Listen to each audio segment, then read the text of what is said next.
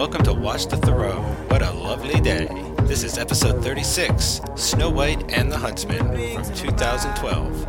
I'm Mike Manzi. And I'm Joey Lewandowski, and with us again, he was back on the Burning Plain episode, which we talked about last night for some reason.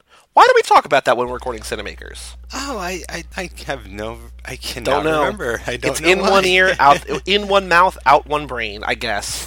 We mentioned it last night. He's back again. Hello, Jeremy Kelly. Hey guys, how's it going? Good. So you are here because the last time you were here is because you really like Jennifer Lawrence. Tonight you are here because you really like Kristen Stewart. And I will defend her any day against any hater that tries to badmouth her. I think you're amongst friends here because Yes. I'm a huge fan of Personal Shopper, as I know Joey is. But Yes, I haven't love seen much of Personal her Shopper. other work aside from Panic Room when she was young, but you're amongst friends here.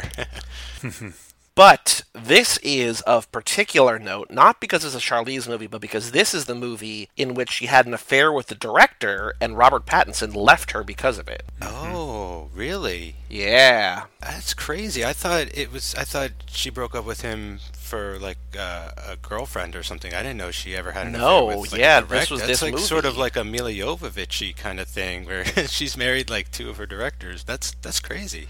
And so Yeah. this guy was a first-time director. They had an affair on set, and Robert Pattinson left her because of it. And then they were going to do a sequel to this movie, which they wound up making, and she chose not to be in it because of the drama from this movie. So I don't know how Charlize is in the sequel.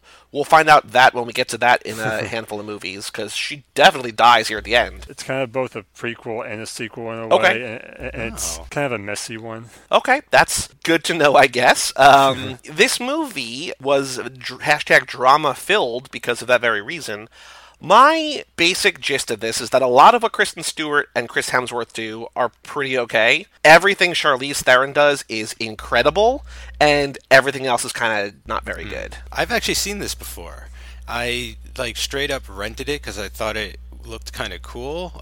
It's funny, Joey, we mentioned on our upcoming Nolan Batman episodes how like that sort of changed the face of cinema by everything needing to be dark and gritty Yep. and stuff. And like here, it's interesting. Like we do get a dark and gritty sort of Snow White telling, but it's almost like a return to form because it's from like Grimm fairy tales, which were sort of dark and gritty Yeah. to begin with. So it's kind of interesting how that came full circle with this. But as I recall, there were several fairy tale films out on the market at this time. But I'm with you. Like I thought it was fine. I think it's like pretty cool at times. I think Charlize is amazing. I really like the production design. I think like there's one moment, especially when she's with the dwarves, where she meets like the spirit of the forest. It reminds Yes. me of like a Miyazaki movie. I think that was fantastic. So all in all, I thought it was pretty good. But yes, definitely Charlize, for me, sticks out. She's amazing. She goes full tilt. So, Jeremy, what do you think of this movie, both as a Charlize movie and as a movie in general, and also, I guess, as a Kristen Stewart movie? I saw this in the theater, and it is a very entertaining movie with a lot of great set pieces. As far as Charlize goes, she is very, very good in this, but it's a little bit uneven because offset on some of her great creepy moments. I think there are too many times where she suddenly screams at the top of her lungs, and it's kind of awkward at times. I hear you. I kind of liked it from time to time. Like at first, I thought it was like it jarring. I was like, okay, but then she kept doing it, and so I took it as sort of like this character has no patience and a very quick temper. But yeah, no, but I hear you though. I hear you. What about Kristen Stewart in this? Because I think that was a really interesting choice for Snow White. It's a very different kind of role for Kristen Stewart. Aside from the Twilight movies, she mostly does independent work.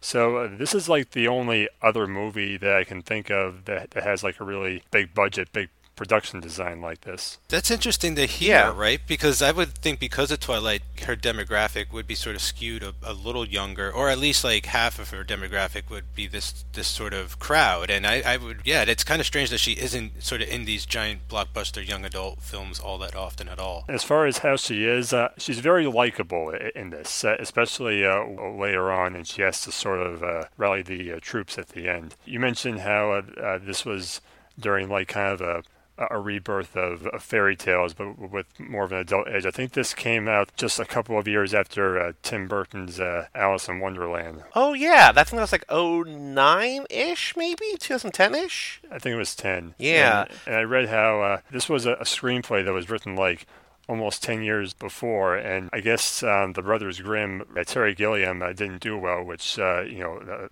of like steered buyers away from fairy tale at the moment. But then when Tim Burton's Wonderland made over $1 billion, that's when it started to get a little more attention. Because I messaged you guys today, I thought I had seen this movie, but then I realized what I thought I had actually seen was Hansel and Gretel, which again is another one of those like gritty reboots of like a fairy tale. Jeremy, you were like, oh, maybe you saw Mirror Mirror, which is another, Snow White reboot. Not is that as gritty, or is that different? I think that's a lighter movie. I haven't actually seen it, but I know it came out the same year. I actually kind of like the Hansel and Gretel Witch Hunter movie. I thought that was kind of campy. It actually turned out to be kind of fun. Another thing about this movie is that you can definitely spot the influences of fantasy adventure movies like Lord of the Rings and Harry Potter that were extremely popular at the time, with the whole like Chosen One arc and having to overthrow the evil ruler or something like that. I was definitely getting Lord of the Rings vibes.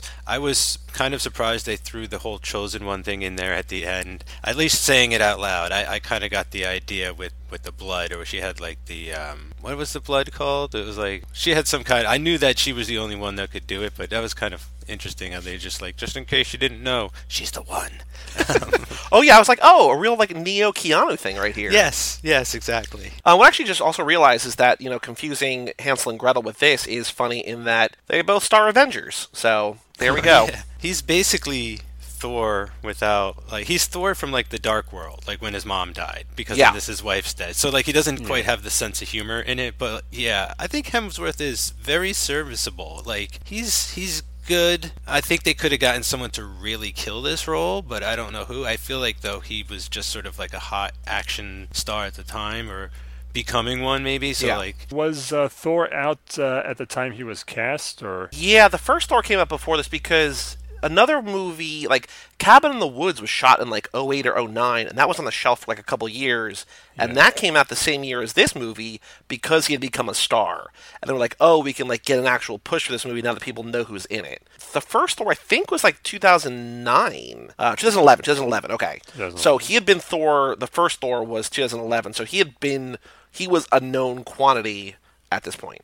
What's interesting to me, and I want to see if there were any other... The casting, I usually do this at the end, the alternate casting for this was sort of interesting to me. Just the dwarf, I can't wait till we talk about them, because there's only two I didn't recognize, but I couldn't believe, I had no idea, I did not remember. Yeah, and... the cast list of the dwarfs alone. Warwick Davis got real angry about this movie because he basically equated it to like people putting on blackface to do like that kind of role. Yeah. Because Ian McShane as a dwarf, Nick Frost as a dwarf, Bob that Hoskins. Other guy that I've seen in every movie as a dwarf, like it's just like not like dwarf in like the diminutive little person, but like actual literal dwarf in the world of magic. Right, they're more like Gimli, that's what I was thinking. They're more like hobbits. Because I hear where Warwick Davis is coming from. Like, I think Willow is a delight, don't get me wrong or anything, but I feel like they're going for something different here. This is an effects film, and they're not dwarfs, they're dwarves, right? So, like, it's a fantasy thing. There's like a little difference, and they're magical creatures. I don't know. I understand, and I hear what he's saying, and it would have been at least nice maybe if he was one of those characters. Like that could have been cool to maybe mix it up a little bit. Because I looked at the cast list and I was like, oh, Ian McShane, oh, Nick Frost, and then I was like not really paying attention to the dwarves because they sort of feel like a side character when they first show up in a way. I almost sort of assumed that they were going to go away, and then I'm like, oh wait, that's Ian McShane. I'm like, wait, what is going on here? Like it's just like this crazy. It's just a strange decision here. But, once I realized that, like, no, they're going to stick around, they're going to be important to the plot, then I was like, oh, I know most of these guys. Yeah, I think they just, because of, they're so tied to Snow White and the Seven Dwarves, like, they have to be here in some capacity, and they have to take up a majority of time in the second act, too, at some degree, especially if she's not going to be, like, cooking and cleaning for them, thank goodness, like, in the Disney thing, she's just their maid. Like, it's nice here that, basically, like, she leads them at some point, right? Like, she's gonna pick up like a sword and shield and armor and ride out into battle, and like they're gonna listen to her and like do what she says and stuff. So it's kind of a nice twist on all that. Oh yeah, and I just realized how dumb I sound. Like, oh no, the dwarves in Snow White aren't going to matter. Like, of course they are. Like, that's the whole plot. But like, this movie is so intent on subverting the Snow White mythology that it didn't feel like Snow White. You know what I mean? Like, it feels like Snow White in just a fantasy world, kind of. Even though it is her story, there is the queen, there is the apple, there are the dwarves, there are the animals. It doesn't feel like her movie, which I guess is a compliment, probably? Yeah, no, I hear what you're saying, because there's definitely a time where they like have to wedge in stuff and it feels a little awkward, like the apple. You know, like the apple, her biting an apple is so iconic, and like she falls into the deep sleep and everything like that. And in this movie it kind of felt like unnecessary, you know, like why even have that scene? Oh, because it's a Snow White story. Yeah. So that was kind of weird, but I would just love one day to get a Snow White story with her sister Rose Red too. Like at least they had sort of a little like Easter egg in the opening when her mom pricks her finger on the rose and stuff, because that's like how I first knew of Snow White as like a little kid. I would watch like this Grimm's fairy tale thing on Nickelodeon, and so I knew like Rose Red and Snow White were sisters and stuff, and she's yet to appear. So it could have been cool, you know, talking about subverting expectations in a Snow White story if like she went out and found like her long lost sister or something in one of these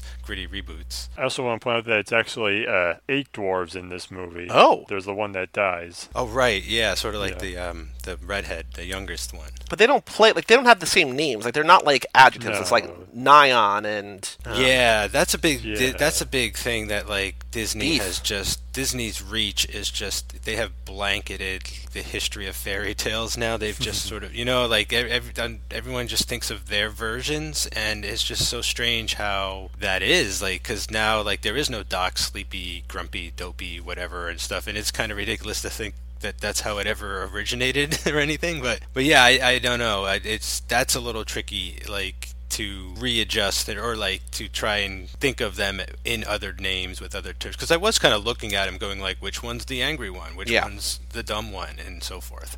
Oh, so okay, so here are the other actors who were considered to play the different roles. So the huntsman, Eric, who's I don't think his name is actually mentioned in the film. Eric, who's played by Chris Hemsworth, Thor, was considered Johnny Depp, which I guess would have carried over, like Jeremy was saying, some of that like Alice in Wonderland type magic, maybe, potentially. Michael Fassbender, who we just talked about last week on the Prometheus episode. Cool. And a special note for what we're doing over on Cinemakers, Tom Hardy. Oh, I could see that. I would like to see Fassbender with like a beard and long hair. I don't know if I've ever seen that look on him, but yeah, and Tom Hardy would be great. He would be. I think that's a guy who could have really maybe added a little more something to this, maybe a twist in the voice or something with his, I don't know, humor. That's interesting. Then for the role of Snow White, get ready for a laundry list of cute young actresses that have been on movies that we love and that I've had a crush on about half of them. We've got Dakota Fanning, who we talked about on Trapped, right? Yes, that's right. Oh yeah, she was on Trapped, yeah. Saoirse Ronan, Saoirse like inertia.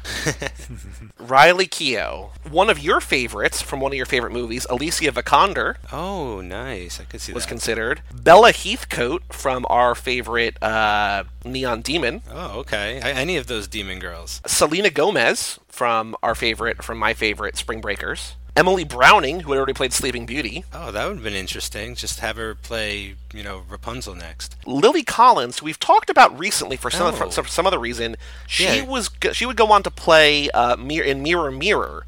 She would play Snow White in that other Snow White movie from the same year. Oh, interesting. Oh, she was... What was she? Oh, she auditioned to play in Gangster Squad. I think she was going to be the Emma Stone role. Oh, because we talked about her as period appropriate, because I remember bringing up Rules Don't Apply. That's what it is. That movie that she starred in. I was going to make the comparison to Cinderella, but no, that's Lily James. Yeah, the other Lily. That's Lily James is one from Baby Driver, right? Yeah. Yeah. Oh, and Pride and Prejudice and Zombies. Oh. She's good in that. Yes. And then the other one that they auditioned or was considered was Felicity Jones, I think from Theory of Everything, right? So, and also from Rogue One. Yeah. Oh, right. Jyn Erso. That's my major crush. Yeah. So a lot of like British actresses, a lot of young actresses, a lot of very clean is the wrong word, but like very pure sort of. And then you also have Riley Keough, who plays a stripper or a hooker or whatever kind of crazy thing she plays in Magic Mike. But they all sort of kind of have an edge to them. Even Kristen Stewart has like this thing to her where like she's not so innocent, it seems. Like she's got a fight in her. I mean, even in, I've only seen the first Twilight movie, but I mean, you can't have a lot of fear if you're going to walk into the den of vampires. I don't care how pretty they are. You know what I'm saying? Like, it takes a lot of guts to do something, to date a vampire, just straight up. So like, I think that's a quality about her that's like really interesting and sort of, I don't know, it kind of keeps you interested in her. And I think for Snow White, that's something I never considered. I just always thought of her as a damsel, you know, so it's just really nice to see someone who's like proactive. Like, first she's trying to save her own life by escaping the castle, and then there's like my favorite part where she's in the Evil Dead forest. Like, she gets like hallucinating and like it comes alive. She like fights through that, and then like even with Hemsworth, like he helps her out from time to time and everything. I you know, she doesn't know exactly what to do and where to go all the time, but like once she gets like herself together at the end, like she's leading the charge like back to the castle and stuff. So like I bought her definitely as like an action star, which is crazy. And as Chris Hemsworth says, you look good in male. But that's also like double entendre, right? Or like double speak, because you look good in male, like you look good in the male role here, like as the leader, as like a that's what I was thinking at the time. I was like, I don't know if they know like they did that, but that's kind of cool. Interesting. I've always liked this sort of raw instinctualness because I don't know if you've ever seen her as Joan Jett in the Runaways. Yes. Oh, right. Yeah. Yeah, I think she's fantastic in that. I was really impressed with her in Welcome to the Rileys, where she stars opposite James Gandolfini. I think that's one of her best roles. I never had heard of that. So. Oh, I only know that because I remember on one of the year-end list notes that Jeremy posted on Facebook, that was very high up there, if not number one. And I was like, I still don't think I've seen that movie, but I know that she was in that because I know that you loved her in that movie. So I still need to check that out. Yeah, there's just always something really genuine about her. Definitely. And the casting for the woman we are here to talk about, for Charlize Theron, for the role of Queen Ravenna, considered Angelina Jolie, which I think would have been good, but she went on to play Maleficent. Mm-hmm.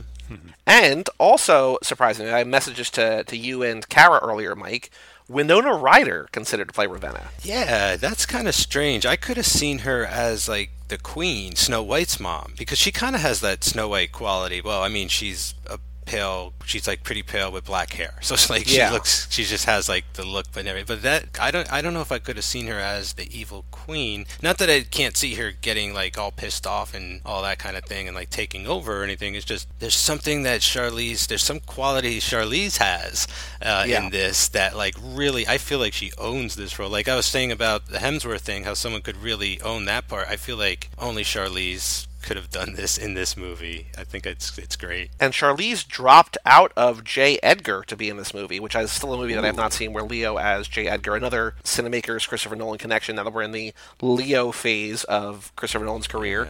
But I think she probably made the right choice. Like, I don't think this is necessarily even like a good movie. I think it can be fun, but I think that her in this role is great, and we're able to see her uncork in ways that we really haven't seen too much of. I kind of got, in weird ways, and I think you were saying it earlier, Mike, with the campy vibes, kind of like Eddie Redmayne vibes from Jupiter Ascending, where like he's like she knows exactly what movie she's in, he knows exactly what movie he's in. We're not going to hold anything back. Like, we're just going to go nuts and like just scream. Like, when we get to the awards later in this episode, there's at least one freak out where I was like, oh no, this is absolutely getting nominated because it is incredible. Yeah, she really brings the intensity. That's what I have to say about it. Like, you know, when I think of Evil Queen in this day and age, like, she's got to really go far and out there to be scary. And there's moments in this movie where her character is genuinely scary, like frightening, like out of another type of horror movie too, maybe, or it could fit in some other type of thing. And it's intense. I really like it, and I like, you know, how she goes back from being young to being old. I think the effects in this movie with her are incredible.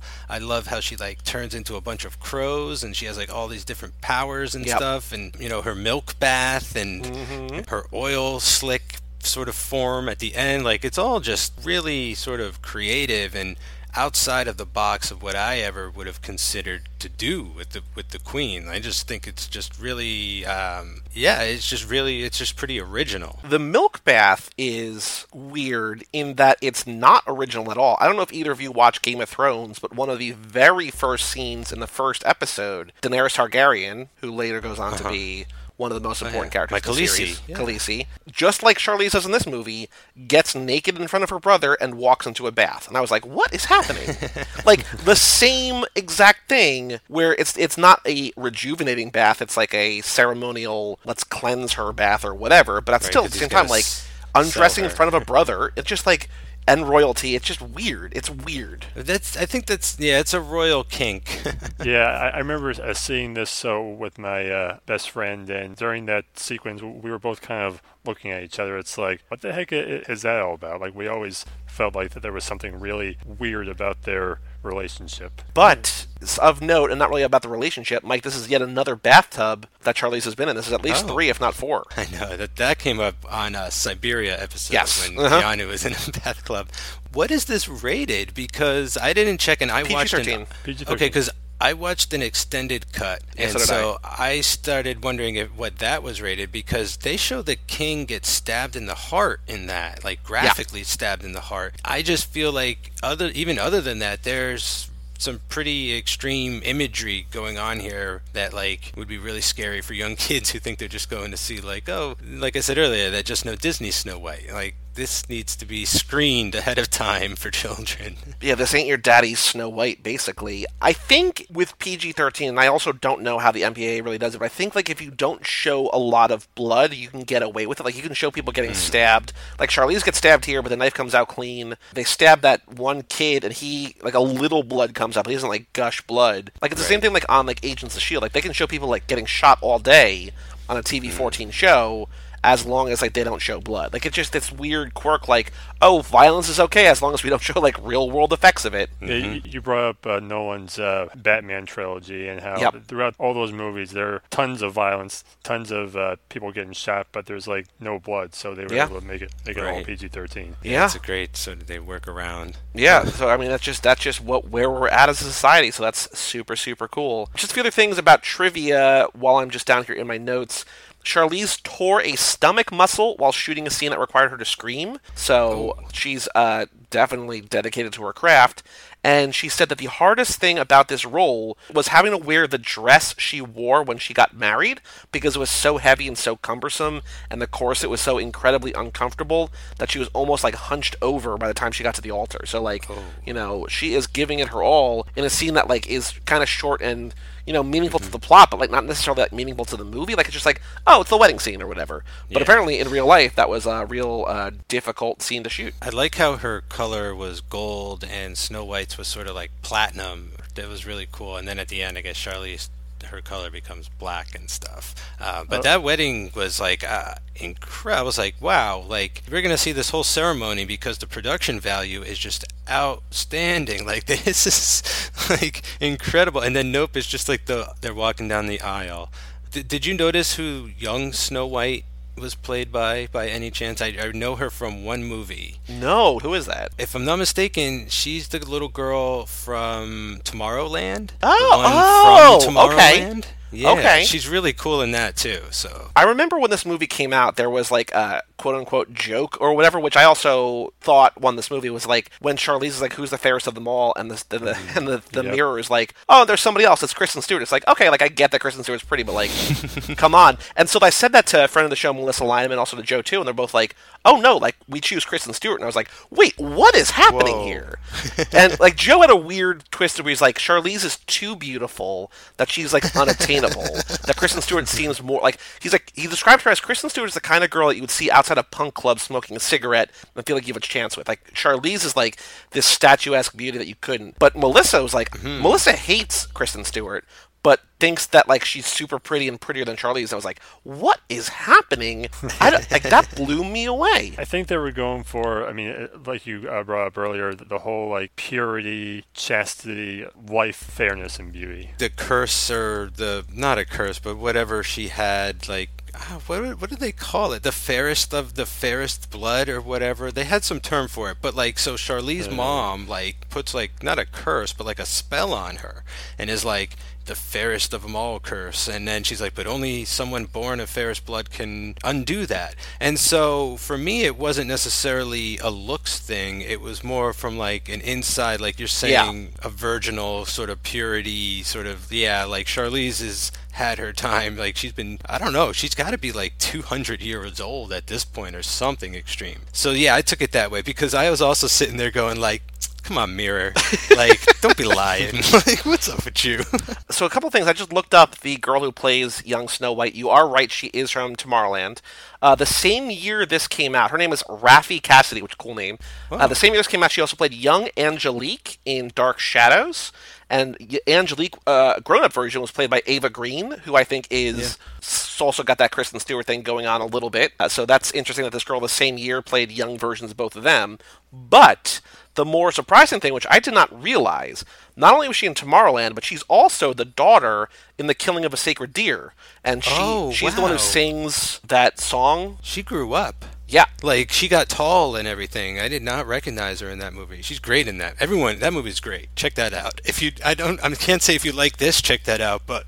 No, this and Killing of a Sacred Deer have nothing in common, other than they're both, like, kind of weird, but that one is like super weird. But yeah, she's the one in the trailer who sings that Ellie Goulding song like the entire time. But yeah, she's been in a bunch of stuff. She's also in Allied, that Brad Pitt, Marion Cotillard movie that people thought that they were having an affair on. So she's been in a lot of things. I just sort of assumed that she was just an actress for this movie that went away, but no, she's getting work, so that's good for her. Good for you, Raffi. You know who we haven't even mentioned yet? The guy who played Prince William, Finnick Odair himself, Sam Claflin. Oh, well, so Finnick Odair from Hunger Games, go check out P.S. I Love Hoffman. I still think Finnick should have been Zac Efron. I think that would have been perfect. But, you know, it can be another person. That's fine. That'd have been pretty meta, too, right? Wouldn't it? Because Finnick was like a star in his district or something like that, if I'm not mistaken. So yeah. I didn't know him from Hunger Games or anything, and that's another story thread that I felt was unserviced. Like, could have just been eliminated, to be quite honest. Like, it's cool that he sort of went undercover as the bowman, and so we had the huntsman and the bowman and everything. Yep. But like the idea that he kisses her when she's dead and that doesn't wake her up, like I don't even think we needed that in here. And I didn't even understand why Chris Hemsworth woke her up. So I was all confused about that. I think whatever we were saying earlier, where the more distance from the iconography we can get, maybe the better off we are. Like,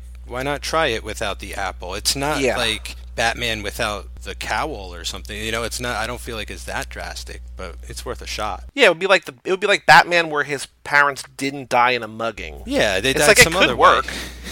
Yeah, there's some parts where I think are just a little bit pay out. Like, there's a whole sequence where they're on the water and they meet these ladies who have scarred themselves, but it really kind of amounts to nothing. Yeah, this movie's really long. Consider, like, relatively, like 2 hours and 11 minutes, the extended cut. And I feel like just, like, not a lot happens. Like, there's extended scenes where I'm just like, oh, this is still happening? Okay. Like, they're just, like, dancing on a fire. It's like, okay. There's sort of a lot of, I must say, well, kind of similar scenes, because, like, every time we cut back to Charlize, she's sort of, like, screaming and, like, sucking the life force out of, like, a person and, like, you know, taking a life force bath and, like, doing all, you know, the stuff to stay young, and she's switching back and forth. But we get that scene a few times. And then we get Kristen Stewart and the huntsman being chased for a while. Yep. And then a couple scenes of them being safe for a while, and then they're being chased again. So, like, it feels a little redundant throughout. Yeah, I would have definitely loved to have stayed with those women that scarred them. So, like, that's a really interesting sort of idea that really goes nowhere. And that's unfortunate because, like, she could have stayed there for, like, a half hour and, like, tried to plan something with them, or instead the huntsman just sort of takes off, comes back, rescues her, or like not even rescues her, she's like rescuing them,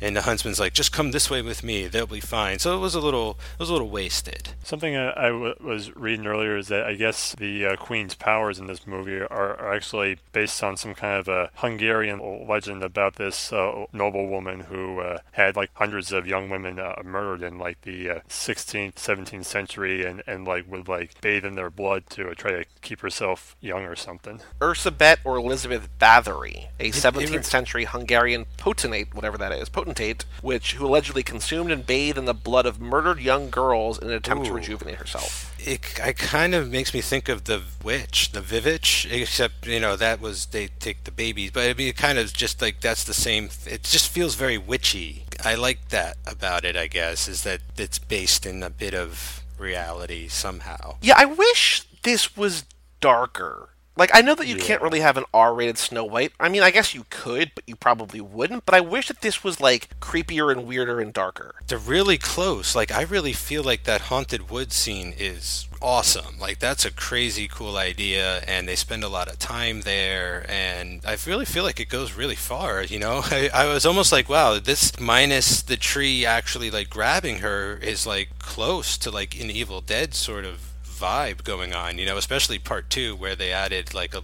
bit more levity to the story and everything. Yeah, I mean, this is the way it kind of feels like maybe there is an R-rated cut somewhere and they had to like pull it back because they sort of like went too far because they were all wrapped up in it. Because it does, this is the aesthetic, you know what I'm saying? Like, they got that right about it to go even further. So this movie did get nominated for Best Visual Effects. Oh, I didn't even look at that. That's cool. Yeah, it got nominated for that, and it got nominated for Best Costume Design. Well, I think it earned both of those because, like, Charlize, like, transformations is great.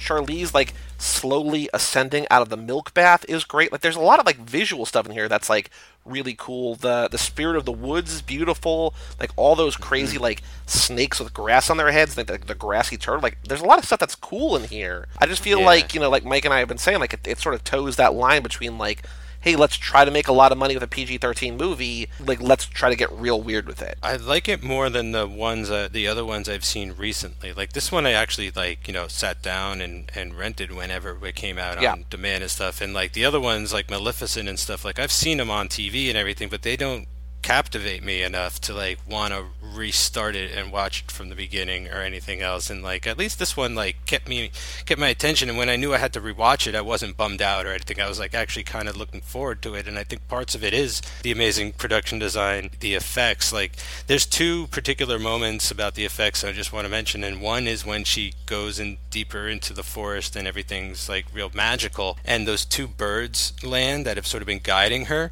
and like those elves come out of or like whatever, they like come out of the breasts of the birds or something. Like, that freaked me out. Like, I thought I was tripping at that point. Like, that was really crazy. And then the mirror, I know it's kind of a T-1000 thing happening or whatever, but it's still one of the coolest effects, like, ever since then. Like, it's still so awesome. It's just like simplicity at its best. And a good way to go for the mirror, too. Like, the idea that it forms into, like, an actual figure and talks to her, and she sees her own reflection in it. Like, everything about that mirror was pretty cool. I didn't know, like, I guess, like, that's the whole thing, like, mirror, mirror on the wall, whatever. And then, like, when the gold started, like, dripping from it, I was like, oh, this is not what I was expecting. Like, I was expecting, like, a shadowy figure or something to come out, or I don't know what, but, like, what had actually happened, sort of, it kind of looks like, we were talking earlier about Batman, it kind of looks like Batman in his cowl a little bit. Well, yeah, I didn't even put that together. Or even go further, it's almost like a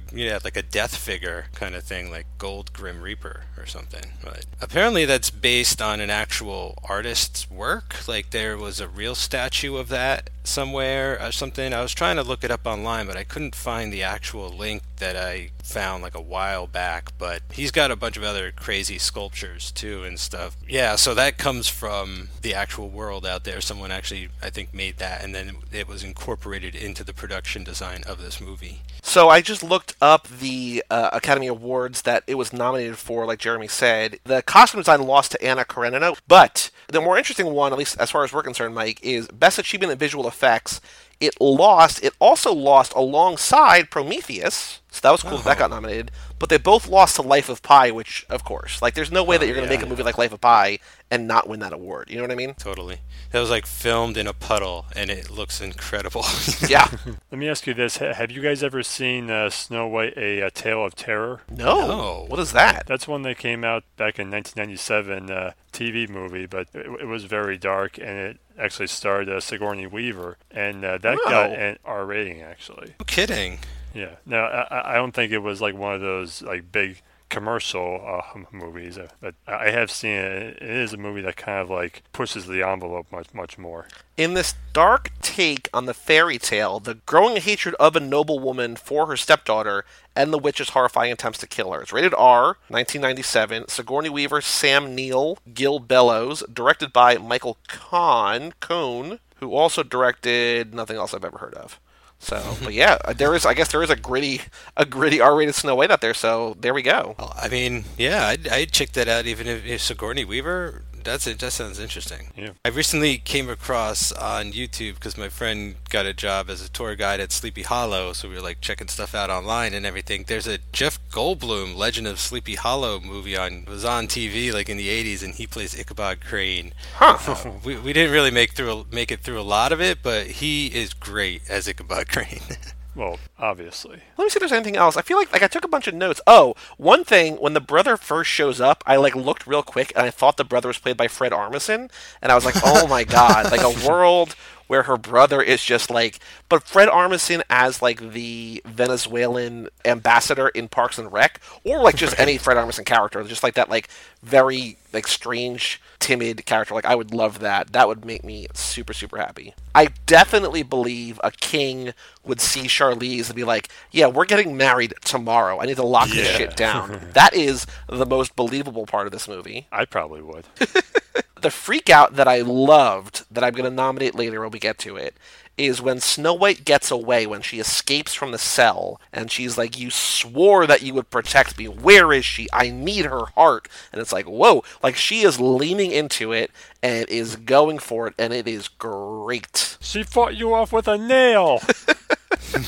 She's got, I mean, her delivery is awesome in this. Like, early on when she's killing the king and she's telling him, like, men ruined me. Men ruin women. They just use us and spit it. I was like, holy shit, like, you go. Like, I'm on her side. I'm like, take over this kingdom. Like, rule it however. Like, ultimately, Snow White's better. So, like, she's just and everything. And, yeah, she's, I guess... Kristen Stewart doesn't come back, so I don't know what happens down the line, but it is very interesting that Snow White, like, is just standing there alone by herself as queen at the end of this without, like, getting married and stuff. Yeah. I did like that. I mean, I'm just excited that we get another movie, at least part of it, with Charlize as this character, because I want more of this character. Like, I'd be interested in what Snow White does as queen, but, like, I really want to see more of this Charlize as queen. It's a movie that actually, it like, starts before the events of this movie and then it like jumps ahead in time. They show Snow White briefly, but it's obviously a body double. Okay. And the movie's not really about her at all. It's all about the huntsman and a sister of the queen who's played by Emily Blunt. You'll find out all about that. Very cool. And then the only other thing that I want to make sure we talk about is Charlize's death in this, where Snow White finally gets to the castle at the end, and it's one-on-one, and Charlize just absolutely, completely overpowering her in just about every way, and then maybe gets a little too cocky, maybe gets a little bit too close, and then as the story goes, apparently, Snow White, the fairest of heart, the purest of heart, is the only one who could take down the queen, and she stabs Charlize, and Charlize dies right there. And it's a pretty cool death. There's two things I like a lot about this. One is I always love when it comes down to sort of like a really close knife fight like this. Like, I feel like I see it a lot in good action movies where like the bad guy or the good guy is like holding the guy's wrist when the knife is right from his face, and then he like pulls out his own knife and gets him in the gut, and he didn't see it coming. And they do that here, and it worked really well. I totally forgot it, and it got me. The other thing I like is how they keep making this whole thing about how Kristen Stewart, or how Snow White is like the fairest of them all, and like she's pure of heart and all this stuff. She still has to murk a bitch, you know? Like, she still has to kill the queen, right? Like, she can't, like, there's no other way to do it, which is whatever, but it's just funny how, like, she can still be a murderer and be pure of heart. That's a fairy tale for you, though. I think that's great, though. She killed the right person for the right reasons and everything, and... The great are good. The great are good, yeah. I love how during the sequence, Charlize is, like, standing over fire as she's going into her spiel towards her. Yeah, she's, like, photographed around fire a lot. She's got, like, the fire pit in the center of her chamber and stuff, so... Nice sort of satanic imagery going on with her, just in case you're too like entranced by her beauty, and because you want to just do whatever she tells you to, but then it's like, oh right, like she's evil. I forgot. She's like killing. She's literally like poisoning the earth and the ground and the soil because she's breathing. Yeah, I wish I had found her scarier, but she still has a lot of moments where she sends a chill down your spine. I don't know if she's going for scary or just like campy. Like I'm okay either way. You know what I mean? Yeah, and I also think just like intimidating is a thing too. Like, and because when she brings that one maiden in, the maiden doesn't necessarily. She's scared, but she doesn't think like the queen's gonna do anything to her. So there's almost like that. I'm not gonna hurt you. Kind of like, look at me. How could I possibly hurt anybody? And then like before you know it, like she pounces on you and she's sucking your life force out of your face and stuff. Yeah. Any other thoughts about Snow White and the Huntsman before we move on to our other segments? I'm good. None that I can think of right now. So, first up we have the game. So, the game Unfortunate Improv. I remembered the name this time. We are, just like you were on last time, Jeremy, we are going to see if we can put this Charlize Theron character, or if not this character, if not Queen Ravenna, then just Charlize in general, into the big movie release of the weekend, which this weekend, I'll give you a couple different choices. We've got Christopher Robin, which is the story of Winnie the Pooh, I guess. A working-class family man, Christopher Robin, encounters his childhood friend Winnie the Pooh, who helps him to rediscover the joys of life. So there's number one. Number two, we'll also do... I'll give four choices because I don't know. I just don't know. Number two, The Darkest Minds, which Mike was saying is like a sort of a YA novel maybe. Imprisoned by an adult world that now fears everyone under 18, a group of teens form a resistance group to fight back and reclaim control of their future. Whoever wrote that review or wrote that summary used the word group twice in the sentence, so no. Mm-hmm. Also out this weekend is The Spy Who Dumped Me, the Mila Kunis Kate McKinnon team up, which, also featuring Justin Theroux, so I am definitely going to see this movie. Audrey and Morgan are best friends who unwittingly become entangled in an international conspiracy when one of the women destroys the boyfriend who dumped her was actually a spy. And then the last one that I will suggest, the last one we can sort of work our way in, is Searching, starring John Cho. After his 16-year-old daughter goes missing, a desperate father breaks into her laptop to look for clues to find her. So, Mike, just a couple weeks ago, we did the put her in the Unfriended 2, where a laptop played very prominent roles. But I will let you guys go first. Christopher Robin, The Darkest Minds, The Spy Who Dumped Me, or Searching. Jeremy, if you have to take one of these movies and put Charlize Theron, either Queen Ravenna or just the actress, which would you pick, and how would you do it? Well, I feel like it would be really hard to pick Queen Ravenna to put into any of these movies because they're in such totally different realms of reality. Yes, absolutely. From what I can think of right now, I would maybe put Charlize in The Spy Who Dumped Me. Okay. Maybe have her be the lady who the spy dumps her for. Oh, okay, so she's sort of like a villain, like an unknowing villain, but that's still a villain nonetheless. Yeah. I like that. That's pretty cool. That's a good one, yeah. I like that. Mike, do you have any ideas? Because I have one if you need a little bit of time to think about it. I've got one I think I'm going to go with. I'm going to go with the Christopher Robin movie. Okay. From what I understand, I've just seen the poster and what you read up. In the story, Winnie the Pooh, like, he's like fictional too. Like, he walks around the 100-acre woods and talks to the animals and stuff. So what I'm thinking is, like, he grew up and moved to the city, and then, like, so Winnie the Pooh and Tigger and Piglet and Rabbit and Eeyore, they all have to come find him. Not Eeyore, and I'll tell you why.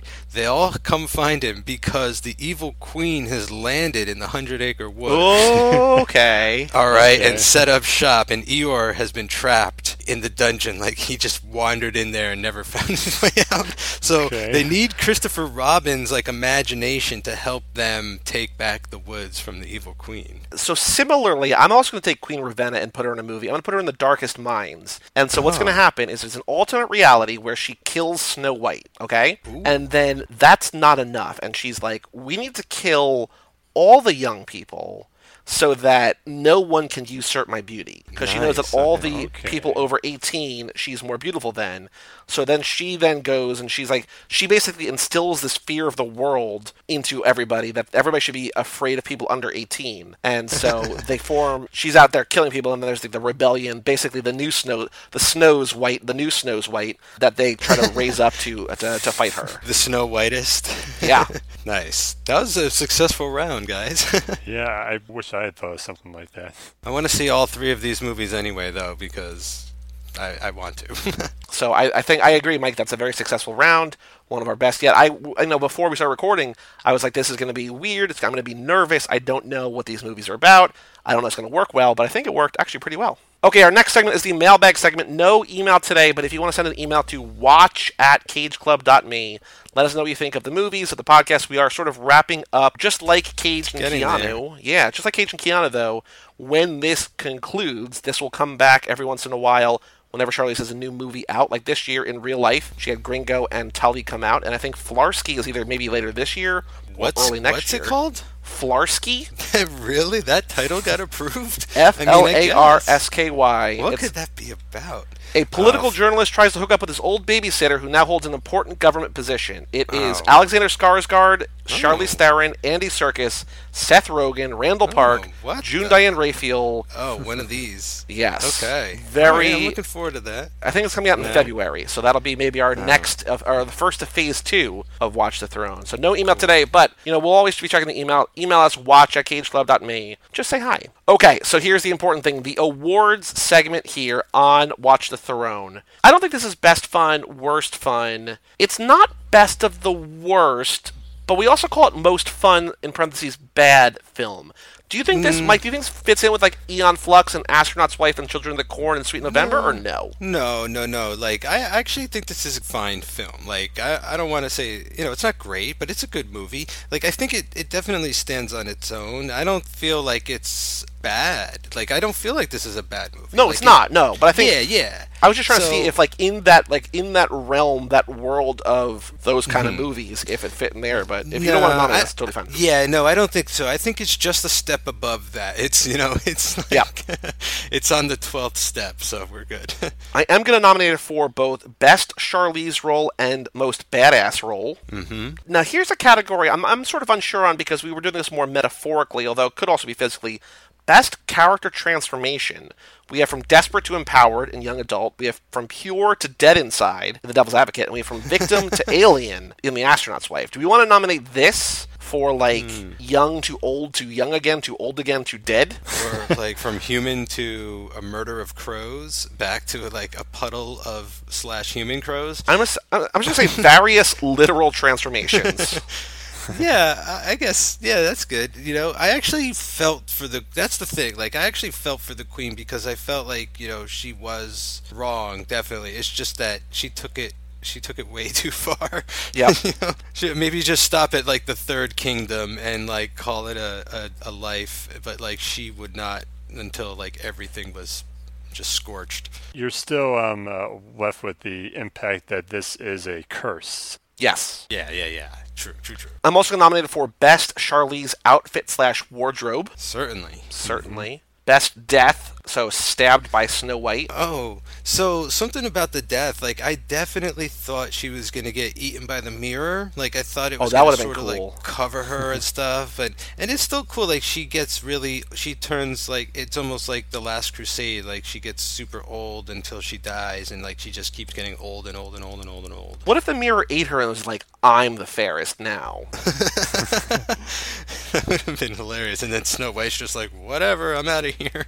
Are there any non-Charlize deaths in this movie that are of note that we want to nominate for Best Non-Charlize Death? Nothing I want to nominate, but when the one dwarf died, like, I felt that for them. Like, that was one of the few times they actually showed, like, the arrow go through both sides. Like, you could see the arrow in his back, and then he rolled over, and you see a bit of the arrow coming through his chest and stuff. So we don't need to nominate it, but yeah, they took some time there with that death. There was that one kid who was captured with his father, and he tried to stab the Queen, but then she just stabs him instead. Oh yeah. So Snow White doesn't actually die though, right? Like, that is all just a curse too, or I think it's like a coma. I think it's sort of Sleeping Beauty-ish. Yeah. I think. Yeah, it's never crystal clear in this because I feel like she should never have fallen asleep in this one or anything. Yeah, it was only a few minutes, and and then okay, we're back to where we were. Do we want to? I'm gonna put it in there. It's not super long, but I think it's just like important. I'm gonna do Snow White versus Queen Ravenna in best fight. Okay. We can always consolidate this at the end because we're gonna have the award show. I do like it, though. I like it. I'm just trying to think if there was any other fights in this movie that really... Yeah, there's the storming of the castle, but I think just like in terms of significance to the film, it's a big one. Yeah, definitely. Best line, I'm not sure if I'm going to nominate one, but best freak out for sure. I'm going to nominate that one that I mentioned before. Yeah, I Want Her Heart. I'm right there with you. Do we want to nominate? I don't think so. Best cinematography? I don't think it's that so much as it's just the production design. I think it's like you point a camera anywhere, you're going to strike gold. I wish it was cut a little cleaner. Like, I wish I had a little more time to look at a couple of the shots. I feel like it's weird. Like, it is a long movie, but it feels like it cuts a lot. So I think that's a different thing. I don't know if we have a production design category. I don't think we do. We don't, and I think that's fine. If we did, we might cut that because we still have so many awards, and we gotta trim this back a little bit. I am gonna nominate, which I did not mention yet, but the closing credits song "Breath of Life" by Florence and the Machine, a band that I love. I'm gonna nominate that just because it's not important to the movie, but it's just a cool song that comes on in the credits that I knew and liked before this movie, or before I'd seen this movie. So I'm gonna nominate that there. Best or worst non-Charlize actors? I'll say Kristen Stewart for Snow White. Or no? Yeah. Okay. I was actually quite surprised how well she's able to hold her own with all of this sort of big budget spectacle going on. Like, I'm not saying like she should have been Katniss or anything like that, but I was thinking like, give her a franchise that's bigger than Twilight. Like, maybe that's why, because I've seen parts of the other Twilights, maybe that's why they put like big battle sequences in some of them, because they realized like she could hold her own in those types of situations on screen and stuff, because I just got a real kick out of that, just thinking, she could do stuff like Tomb Raider, is what I think. Like, I don't think she wants to do that, but I would buy her. And I'm also not sure that America wants her as that. No, but, I feel like she could do it, though, regardless. Yeah. She could pull it off. You were mentioning the cinematography. Just want to point out that the cinematographer is Greg Fraser. Get a look at his resume. Let Me In, Zero Dark 30, Foxcatcher, Rogue One, and Lion. Whoa, okay. Wow. Okay, so he can shoot a good movie. Yeah. He can make a movie look great. Absolutely. Anything else that we should nominate awards for? Like, anything else that's award worthy in this, or are we good? Because I went through all the awards that we already have, the existing ones, and I think we're in a pretty good place. But before we wrap up, anything else that you think we should nominate Snow White and the Huntsman for? I think I'm good. I think I'm good. I have this down right now for 9 awards. Actually seems like a lot. Best Charlize role, most badass role, best character transformation, best outfit/wardrobe, best death, best fight, best freak out, best song, and best female non-Charlize actor/role. So it turned out to be quite a Charlize movie. Yeah. Like, it had a lot of what we like about her in it, even if the rest of it wasn't quite what we usually go for. Which is strange considering that there are large portions of the movie in which she's not even on screen. Yeah. Yeah. Yeah. But every time she wasn't on screen, I was like, please, let's go back to Charlize. Like, I just want to see what she's... Like, even if she's just, like, sitting in the castle, like, just waiting. Like, let's just see that. Yeah. I'm glad she got out of that castle and had the one scene, after all, like, even though it was the apple scene, like, I was just glad to see her out of the castle for one scene. Oh, I also have this as, like, my 12th best Charlize movie on Letterboxd out of, like, the 35 or we've done. Like, it's not, I don't think it's great, but I think in terms of, like, what we're looking for a Charlize movie, it's right in that same wheelhouse as, like, Prometheus from last week and also, like, Hancock, and it's, like, it's in that sort of, like, not a great movie, but can be fun movie, has fun parts in it, and she's good in it, so... I think that's sort of the right place for that. We were talking about earlier that we might do a special part of an episode or a full episode toward the end of the run with the rundown of our lists from worst to best Charlize movie and see where that winds up. So it's toward the top. I mean, it's not in the top 10, but it's a fun one, especially if you love Charlize. It's cool. It's fun. It's not that deep, and it's an interesting take on Snow White. Yeah. It's fun, it's harmless, and Charlize really soaks up the role. There's a lot of things to enjoy in it. Yeah. For a point of reference, where is the Burning Plain on your list right now? That's a good question. Let me see here. Burning Plain is lower. I have Burning Plain 15, so close. Still in the top half. I have between this and that, I have Snow White at 12, Hancock at 13, Bagger Vance at 14, Burning Plain at 15. Because I just felt like there was a lot of Burning Plain that wasn't her. That's her character, but it's so much Jennifer Lawrence. You know what I mean? Yeah. This list has a weird alchemy. Like I rejuggled things because for a while I had Devil's Advocate and That Thing You Do as 1 and 2 because I really like both those movies, but like she's barely in That Thing You Do and she doesn't have a big part to play in Devil's Advocate. They're now down to 6 and 7, but like Young Adult is number 1 with a bullet right now, and number 2, Mike's Apology Tour keeps on trucking. Number 2, Waking Up in Reno, one of my favorite Charlize Theron movies. I still think it's one of her best performances to date. It keeps creeping up my list the more I think about it. My list's very skewed as well because I just love Mighty Joe Young. I know. So that's like in my top 5 and it's not moving. Yeah, I have that at 16 and I feel like that's still probably too high, but Also in my top 10, Children of the Corn 3. I know. I looked at your list a while ago and I was like, oh my god.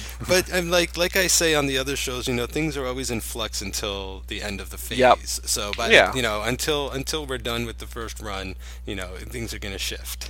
Yeah. Well, Jeremy, thank you for being here on 2 of the better Charlize movies. We're very excited to have you here. We have not made public our plans for our next podcast. Perhaps our final new podcast that Mike and I do. We'll just continue Cinemakers and stuff. We'd love to have you back for that. We'll tell you a little bit more about that after we're done here. But thank you for joining us for 2 pretty good Charlize movies. Glad to be here, boys. So for all things Watch the Throne, you can go to cageclub.me or facebook.com/cageclub or at cageclubpod on Twitter and Instagram. Go to cageclub.me/newsletter. Sign up for our new monthly newsletter. Be sent out on the first of the month, every month. No more than that. Not going to spam you. Just the best of what cageclub.me has to offer. Go check that out. And also, email us, watch@cageclub.me. I'm Joey Lewandowski. And I'm Mike Manzi. And that was Jeremy Kelly. And we'll see you next time on Watch the Throne. I was looking for a breath of life, a little touch of heavenly light. But all the choirs in my head sing, oh.